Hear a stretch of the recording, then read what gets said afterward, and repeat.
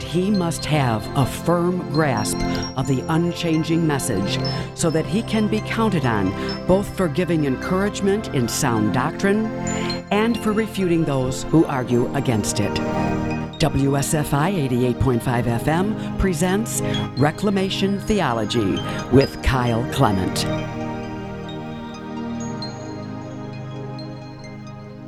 Well, hello and welcome to this live edition of Reclamation Theology with Kyle Clement. For those of you who are not familiar with Kyle Clement, loyal to the magisterium of the Roman Catholic Church, Clement has been involved in the curriculum, consultation, and formation of priests and laity relating to Catholic liberation and exorcism for over 15 years. A member of the religious association Societas Matris Dolorissime, together with Father Chad Ripperger, he established the Liber Christo movement, which provides instruction, evaluation, case investigation, consultation, and ongoing formation for bishops, exorcists, dioceses, and religious institutes in the United States and abroad, including the establishment of materials and protocols for many dioceses. Kyle, welcome to the show. Good morning, Angela. I'm glad to be here with you. A wonderful voice from the past, although we haven't had a show with you in a few months. When the subject came up about the exorcists who are calling for a day of reparation on December 6th, the first person that came to everyone's mind here at WSFI Radio to find out what that was all about was you, Kyle. So thanks for taking the time from your schedule to join us today and to clarify why a day of reparation is being called by the exorcists and why should we participate. To begin with, Kyle, why don't you lead us in a prayer? In the name of the Father, and of the Son, and the Holy Spirit. Amen.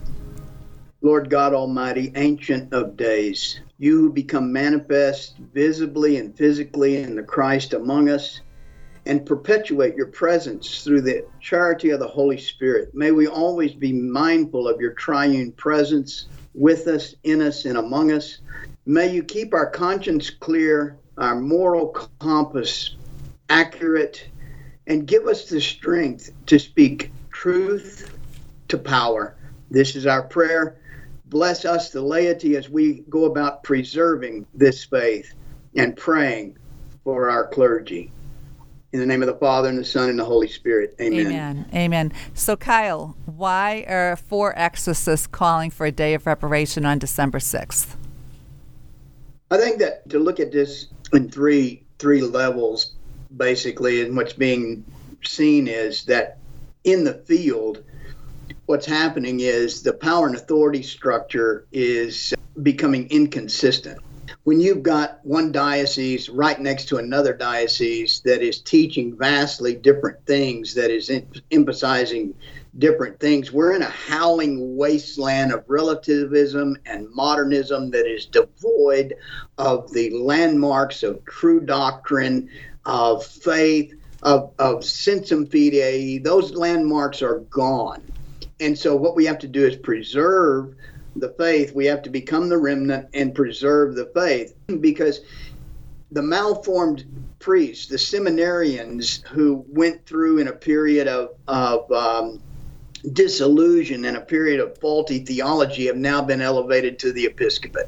So we now have bishops and cardinals among us who do not know the faith, or if they do, even more egregious, fail to defend it. And so I think that the exorcists that are calling for this reparation, it is always the laity that will do the reparation. It will always be the lay people who will preserve the faith, who will do reparation, who will do prayer and fasting, mainly, and historically this has happened time after time after time again, to reform a clergy and a hierarchy that has gone astray. And so ultimately, at some point, it's not that the sheep are shepherding the shepherds, and that's not it at all. It's that we suffer at their hands. And so we have to offer our suffering, our consternation, our anxiety, all of that desire to be free. We have to offer that for the very clergy that are imposing and are largely through negligence or pursuing an effeminate response or a soft response. Their compassion and their interest in us has been perverted and twisted by the adversary. And so this act of reparation on the 6th of December is called for clarity. Ultimately, that's what the exorcist does in something like this. These imprecatory prayers by the exorcist, and then the deprecatory prayers by the laity, our fasting, our genuine desire to do reparation, to suffer for those who will not or cannot. And in this case, it's the clergy, it's the church herself. And so this is what purification of the church looks like, thanks be to God. God, in all his mercy and wisdom and providence, has deigned that we live now and in these times. And so it's a great time to be alive. It's an amazing time to pursue sainthood and to do it for love of the church, to do it for love of Christ, to do it for love of a pure clergy and a pure hierarchy, to return to a time when the faith was vibrant, and it only happens through these types of adversity. So that's the first layer of reparation. Second layer of reparation. If you're doing these prayers and you're doing this fasting, you're doing this work, don't be concerned with the result, because the result and the pattern and the cycle is deeper than we may be able to intuit. And it may very well get worse before it gets better. But if you have a desire to purify the church, then you must put it into some kind of formulate response, such as this exercise, such as this that is called for by the exorcist. And the third one is the realization, and I think this one is key for us as laity. Don't complain about the hierarchy. Don't complain about the clergy. Do something about it. Your children are watching. Your grandchildren are watching. Those who have left the faith because they're disgusted, those who don't have the strength to stay and fight, they're watching. And they're watching to see what you're going to do. And you do no good for their soul by talking badly about the clergy or the hierarchy. Simply do something. Fast, pray, follow this formulate response. I will tell you that a formulate response is very, very significant. It's extremely significant. It may be unseen. It may be unheralded. It may be difficult. All the more reason to do it. It is the just response. Later on, we're going to go more into justice. But that's the riff, if you will, or the discourse on the day of reparation that these exorcists have called for on December 6th. Kyle, was there a trigger event that led them to act at this point in time versus a different point in time? No, I think the trigger events you're looking at, think church rhythm, think ecclesial rhythm is not usually predicated by a single event. It's a totality. For instance, our Lord, God Almighty, sends his Son in the fullness of time. So what happens is evil militates to absurdity. And so then we see a series of actions and a series of events, and it's the totality of these events that make the laity say, basta, stop, no more. Well, give an example, Kyle. Maybe put some flesh on the bone here. Okay, the flesh on the bone is that we've got idols. First of all, we had a statue, a lot of, it goes under the radar. We had a statue of Martin Luther show up in the Vatican a couple of years ago. Excuse me? This guy, it did more to destroy the fabric of the faith than anybody. It was not a reformation, it was a deformation. The idea that we're going to celebrate that, basta, no more. Right is not negotiable. Wrong is never acceptable. We didn't say anything when Martin Luther appears in the Vatican and is celebrated. We didn't say anything. There was a liturgy celebrated with Protestants, with apostate people, and our Holy Father. We didn't say anything. We didn't say anything when the Aztec dancers began dancing at the Guadalupanas. We didn't say anything when we started sedging Native American ceremonies in the Mass. We didn't say anything until Pachamama shows up carried in by bishops. And then finally, the laity, the moribund laity, awakes and says, no more. This is absurd. But you see that it follows a trail. The demon militates to absurdity until somebody steps up in a Maccabean fashion and says no more. And Kyle, what's the issue from your perspective? You've been working in demonology for many, many years. what does it boil down to? What's wrong with the bishops carrying the Pachamama statue in the church? They look at it with just offering respect for another person's culture. What's wrong with us carrying this in at a Mass?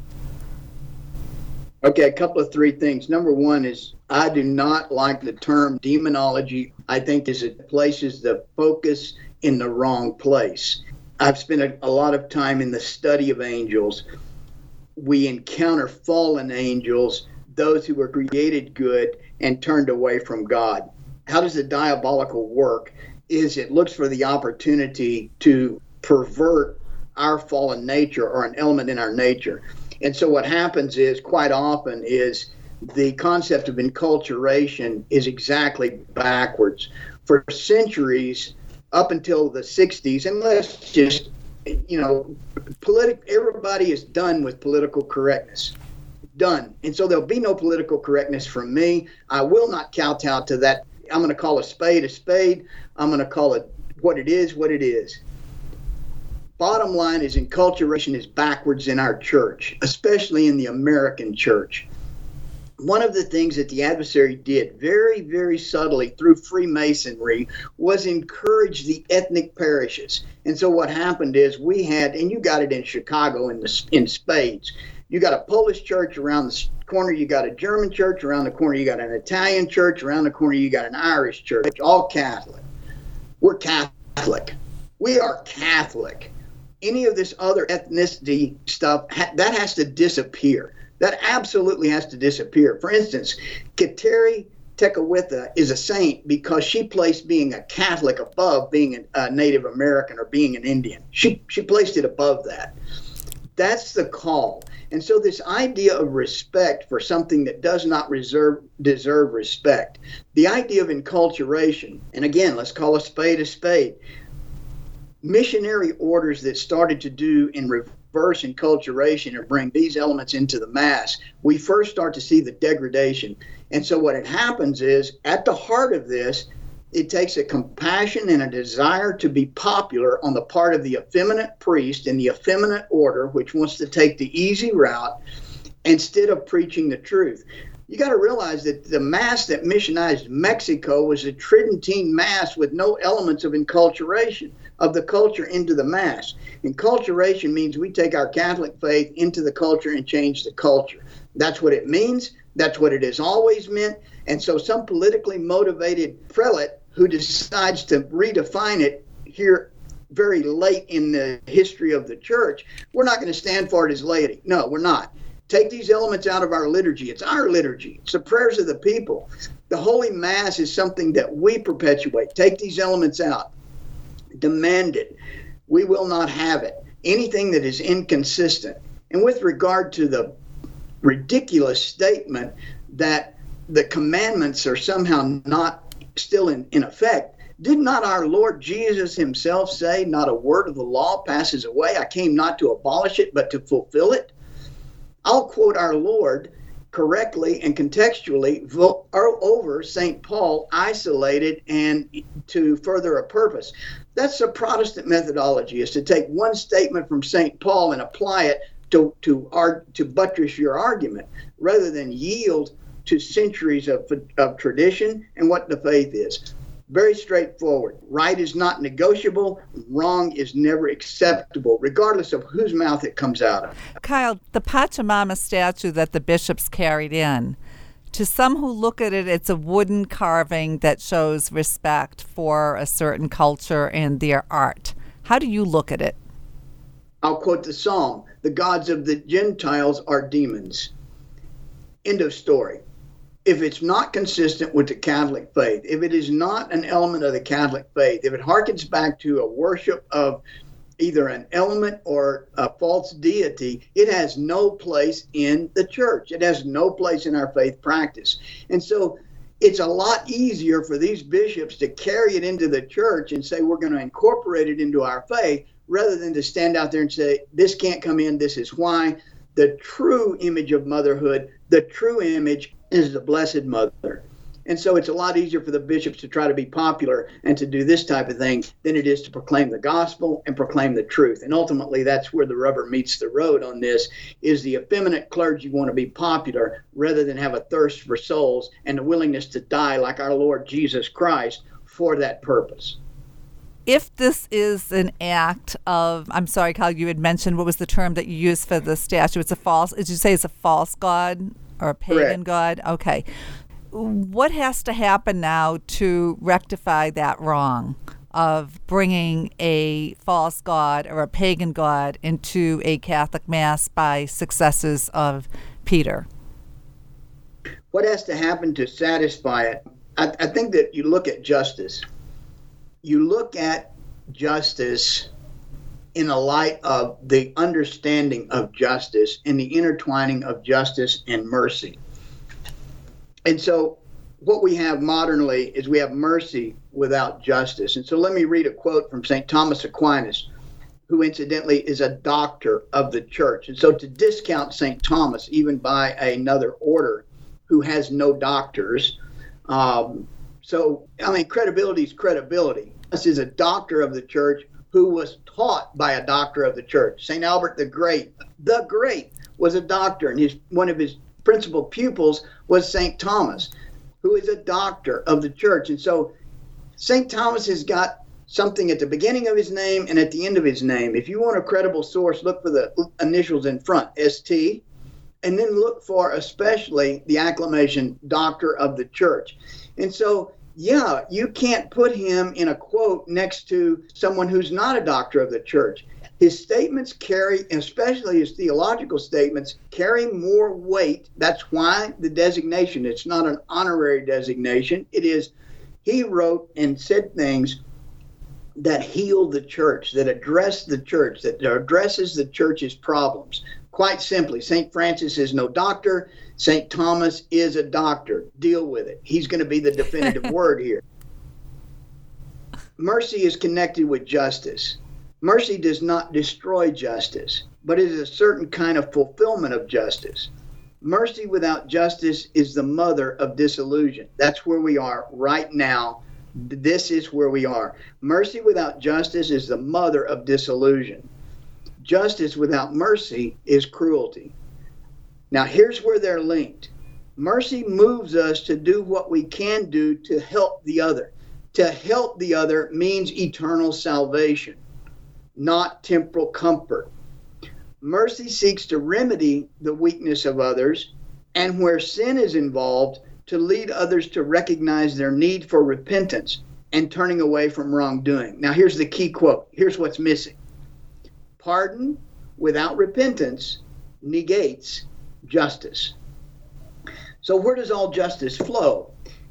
It is to give each his due, and the first to give due, or to what is owed him, is God Almighty himself, God the Father, God the Creator. Everything has to be oriented to God the Creator, God the Father in the primacy. He who offered his only Son for us. That's what we're missing.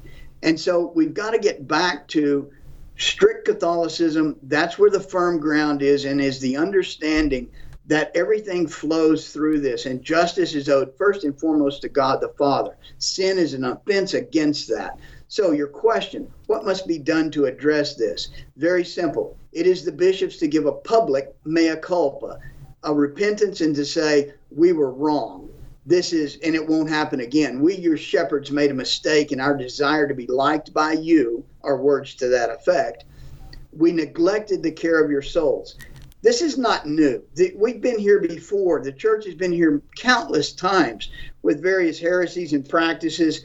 But ultimately what happens is effeminacy, or the soft response, fosters in the hierarchy and in the clergy a political disposition. What do I mean by political? The desire to do two things.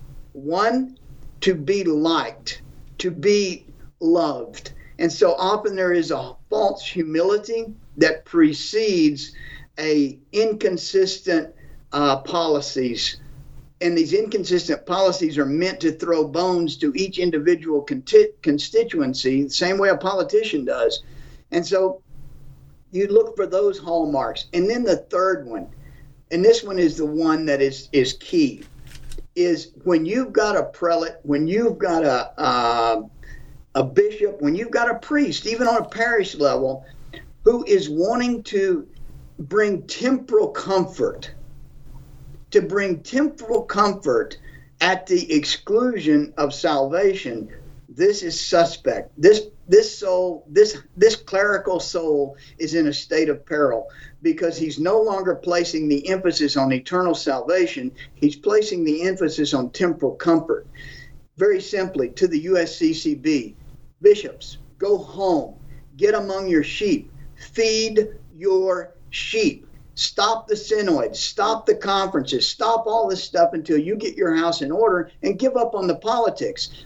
The USCCB should not be a political body. Bishops should not be politically inclined. So all the offices that you have, lay them down. Chief of Immigration, give me a break. Lay this down. What are you doing for the souls? What are you doing? The very people that you're asking to pay your airfare, that you're asking to pay your hotel, that you're asking to pay this stuff. Because I tell you, you guys have really kicked a sleeping giant here, and the laity are about done with you. So no more airfare, no more tickets, no more synods. Go be shepherds. That's what you're supposed to be. Kyle, you mentioned earlier in the show and again now about diocese, where you could be in one diocese and something's permissible, and you could be in an adjacent diocese or a different country and it's verboten. Give us some examples of some of those things that are emerging right now in the Catholic Church. Well, just a real classic example is and I'm not going to use the word liberal and conservative because it's not that. And so I'm going to use Orthodox and unorthodox to some extent, but that's got a bad connotation. So I'm going to say Catholic and non-Catholic, because very frankly, I'm not a rad trad. I go to both masses. That's beside the point. So we're not going to argue my credibility. I'm a sinner. That's my only credential. And so if you want to, any of you clerics out there, any of you prelates, any of you bishops, if you want to sell my character, I'm an open target. I'm a sinner. I got zero zip cred other than the truth that's coming through this program, through Liber Christo, and the results of liberation that Father Ripperger is putting up. If you want to hear the real deal, listen to Father Ripperger on LiberChristo.org or on any of his YouTube stuff. This is what we've lost. And I'll give you an example. I'll get back to your answer in just a second, Angela, but I'll give you an example. We had a very good inquiry from a woman who said there is a modern author who has taken quite a bit of liberty with St. John Paul the Great's homilies on the theology of the body, and took it places where arguably the saint had no intention for it to go. And so the interpretation of it is off the rails with regard to moral theology. And her question was, how do we refute this? We know it's wrong. So listen to what's happening. Her Catholic conscience is pricked. She knows it's unclean, but she doesn't know how it's unclean. So in a classic case where we give up the high ground, she's asking the society to give her all the texts that support moral theology prior to Vatican II. Well, they're rife. It's every single textbook on moral theology prior to Vatican II. That's where the teaching is. That's where the teaching has always been, that talks about the power and authority structure of the natural law and how it flows, how grace flows, the difference between actual and sanctifying grace. We've given all that over to the Protestants, and now we find ourselves engaged in an apologetic nightmare. And we as Catholics are atop the rampart of an impregnable castle. We're fully armored. We have all the weapons. A naked man appears on the ground down below and says, "Come out and fight me and take off all your armor." And we say, okay, that's apologetics.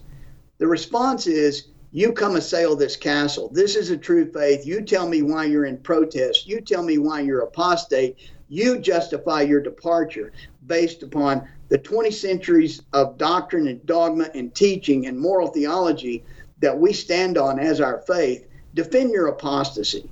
Don't ask me to defend the absolute truth of the faith. So that having been said, we have to get this disposition. And so that any element that comes in, we're constantly being asked, well, show me where it says I can't do that. This is the second precept that I really want to get out there, or concept that I want to get out there, and that is this.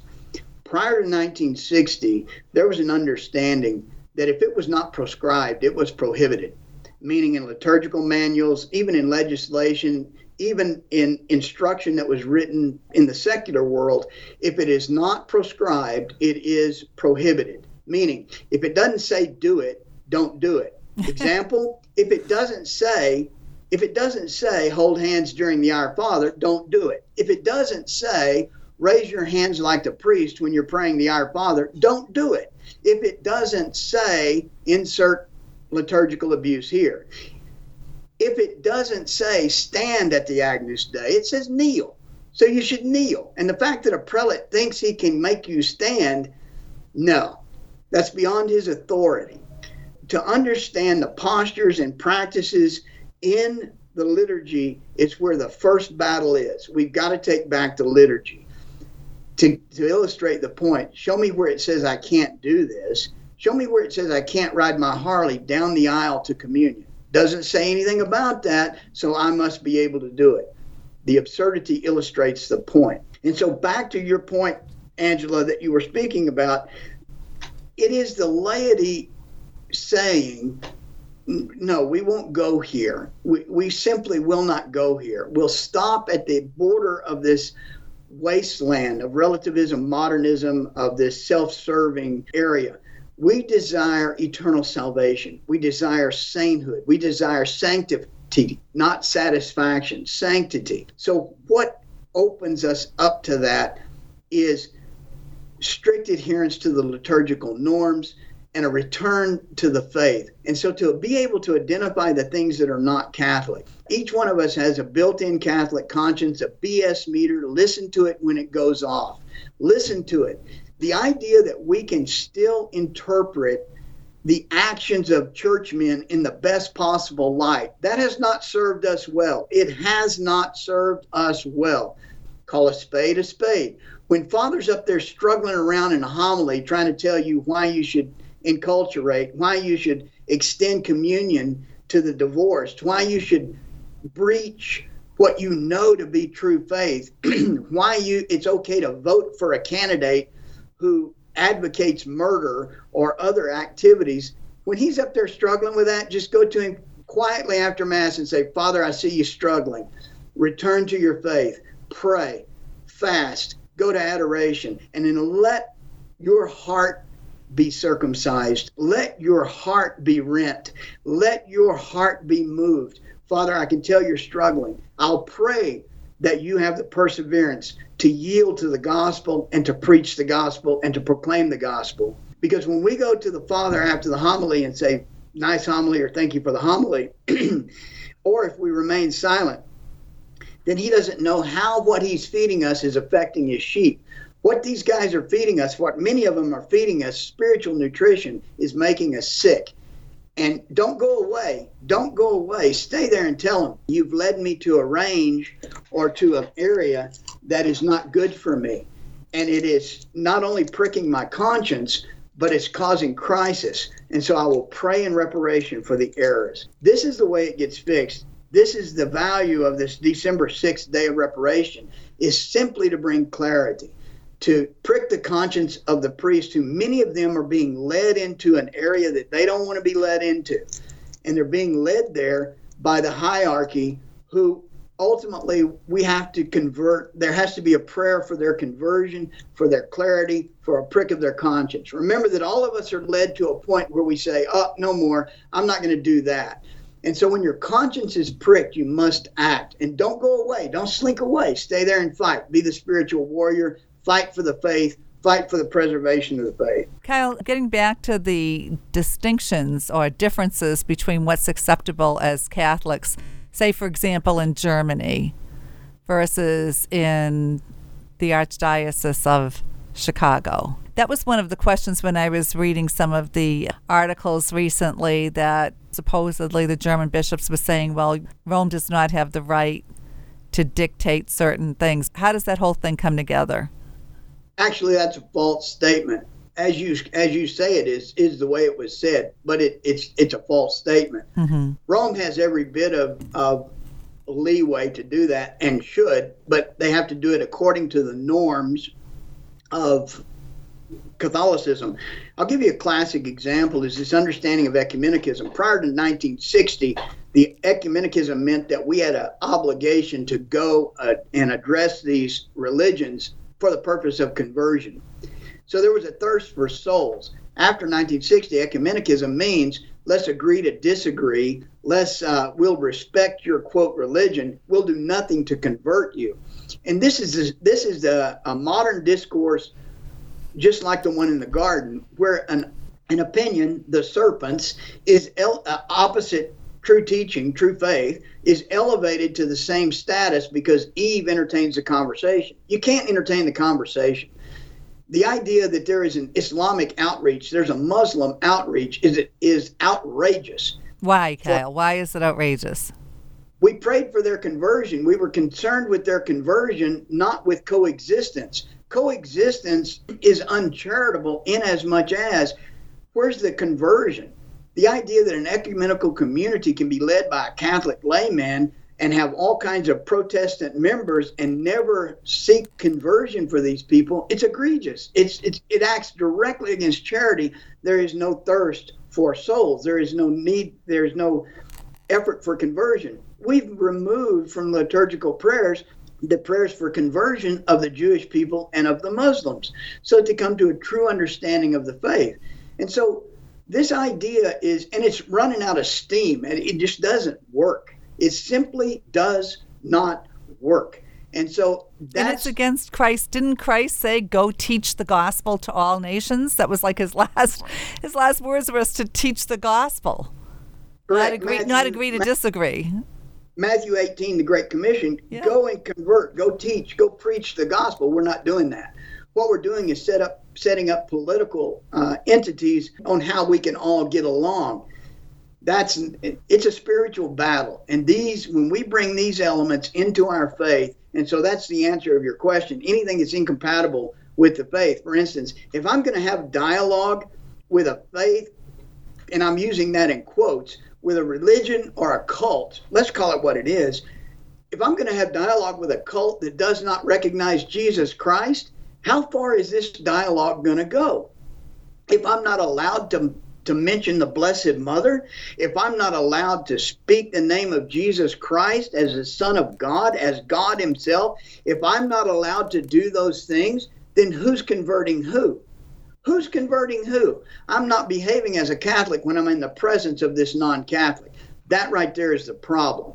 Because when we do this, then whoever's instigating this is leading us all into an apostate position, is leading us into a position that is against our Catholic faith and that abrades our Catholic sensibilities. We are Catholic, primarily. We are the conscience of the world. That's what you gotta be, and the conscience of the world does not always speak in compassionate tones.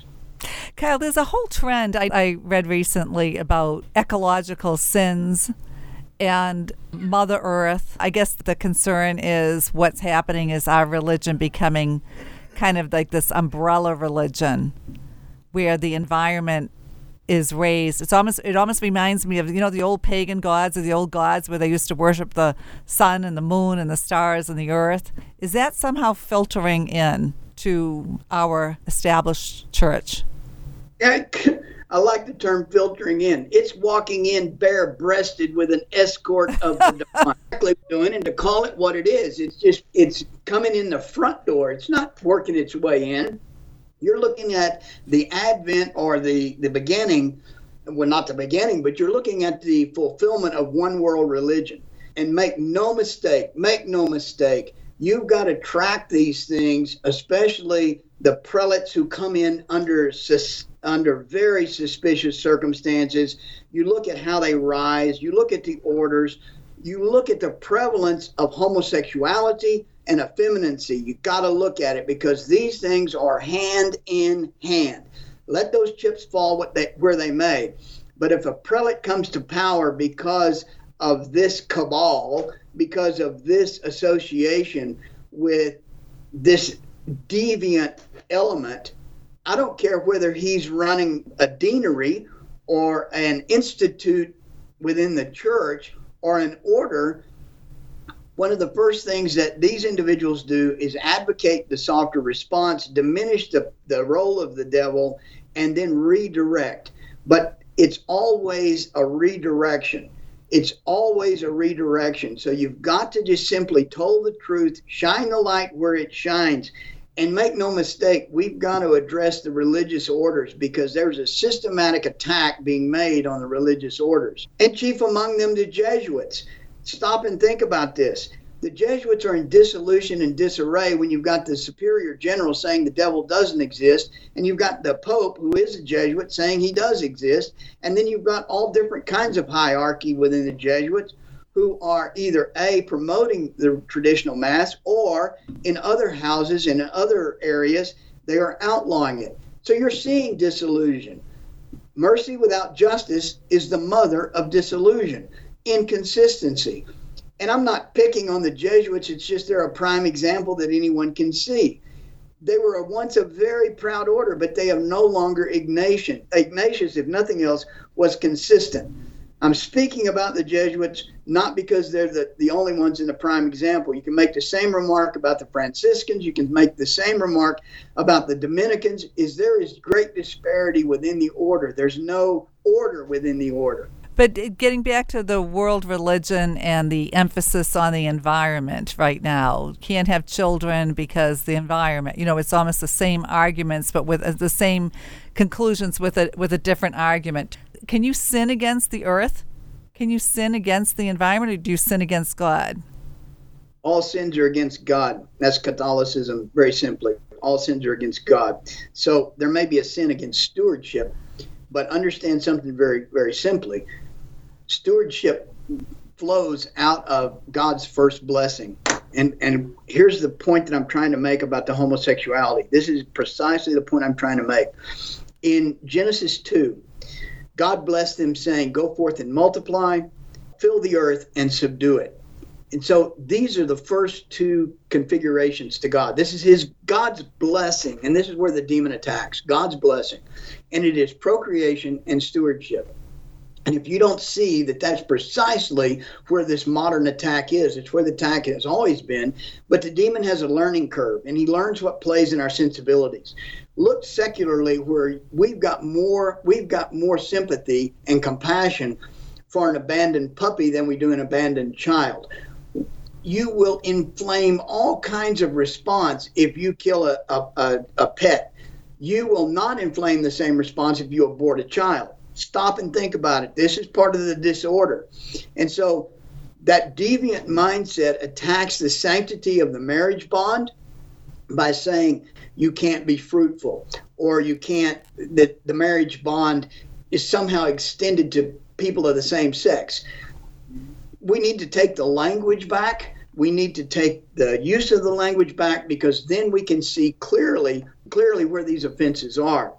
And so stewardship is the second one.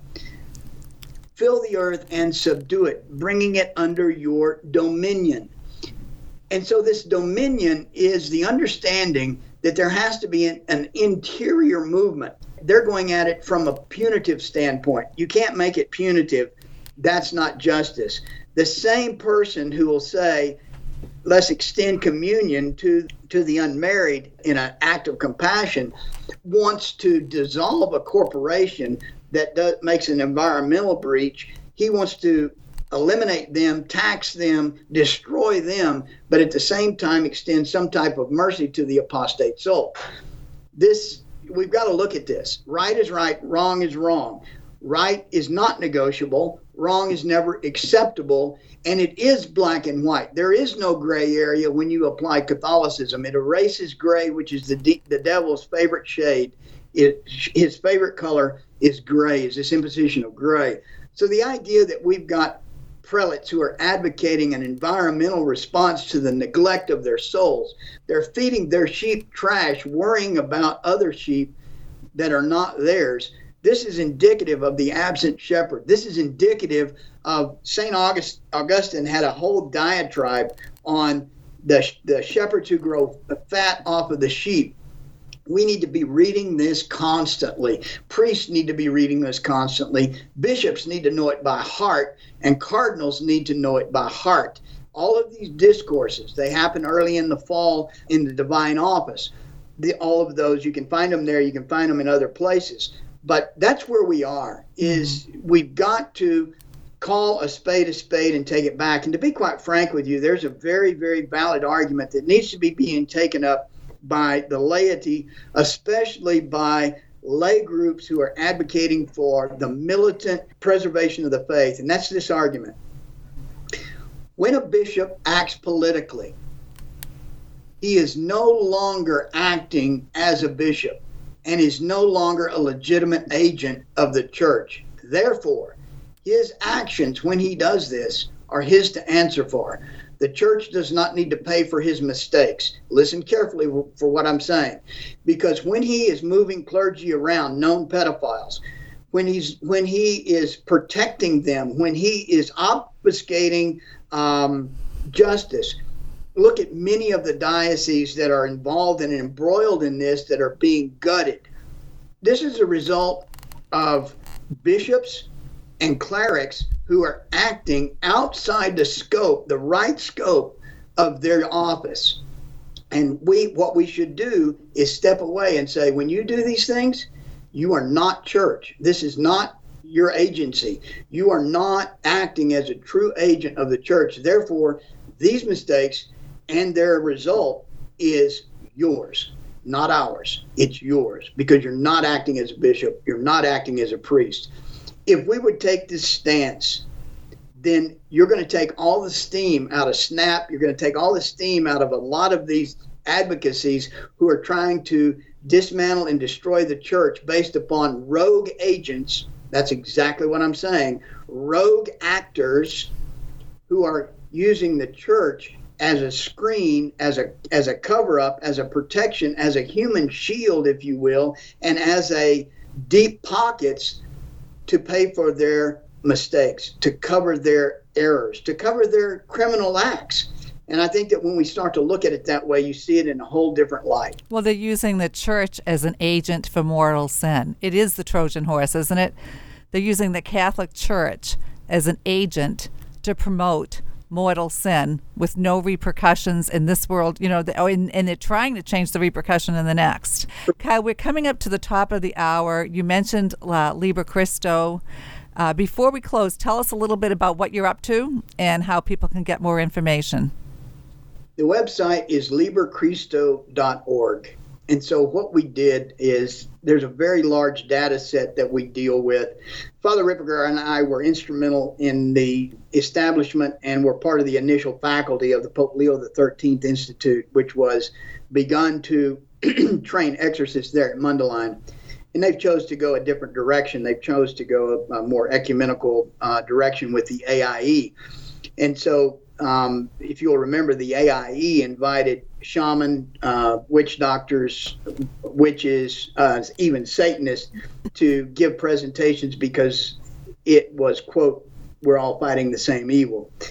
This is simply not correct, and it's intolerable. In the advocation of modern psychology, the weaknesses of modern psychology, the advocation of the exclusive use of the New Right in English, these things made it very easy to see that our paths were divergent.